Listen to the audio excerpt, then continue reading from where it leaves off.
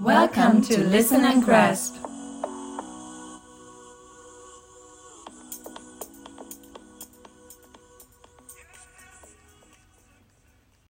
Task 3, Type A, Audio Story.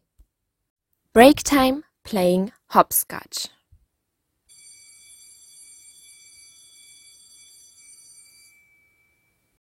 The bell rings, and that can only mean one thing.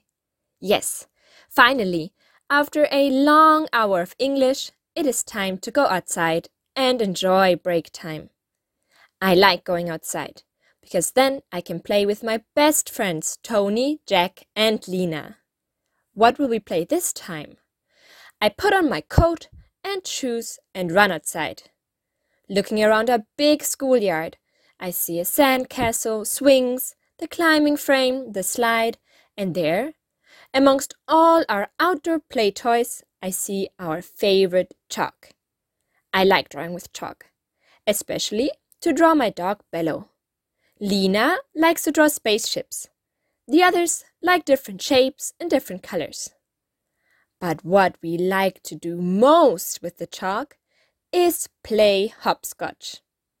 Jack grabs the chalk and starts drawing 7 big squares on the ground. And Lena adds the numbers 1 to 7 into the squares. We get in line to jump through them one by one. I start getting impatient because Tony takes so long, so I tell her to hurry up. Jack is faster, using both feet to jump from square to square. I am a good jumper, and I'm very proud of that. When it's finally my turn, I start jumping with my left foot on the squares with the numbers 1, 2, 3, 4, and then on my right foot on square. Oh no, I fall! Laying on the ground, I start crying. Not because I'm hurt, but because I know the others will laugh at me. But nobody does. They help me up and tell me how impressed they are with how fast I can jump on one leg, and ask if I could show them. I am so happy and think to myself, I have the best friends. They are always there for me.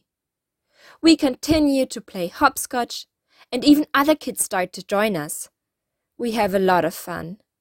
Miss Timothy lets us know that we only have 15 minutes left to play, which I'm happy about, because that means that we have enough time to play some other games. I already have an idea. We start a race around the soccer field. On one leg, of course. This is difficult, especially through the grass and trying to ditch the ball.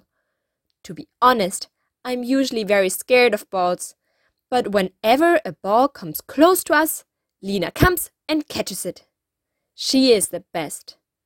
Halfway through the race, we notice that the soccer field is too big. It is too exhausting to jump around it on one leg, so we continue jumping with both feet.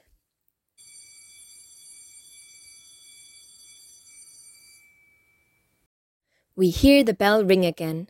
Although we had 45 minutes of break time, we don't want it to end. Still, we get in line and wait for attendance check. We do not want Miss Timothy to get mad at us for not standing in line.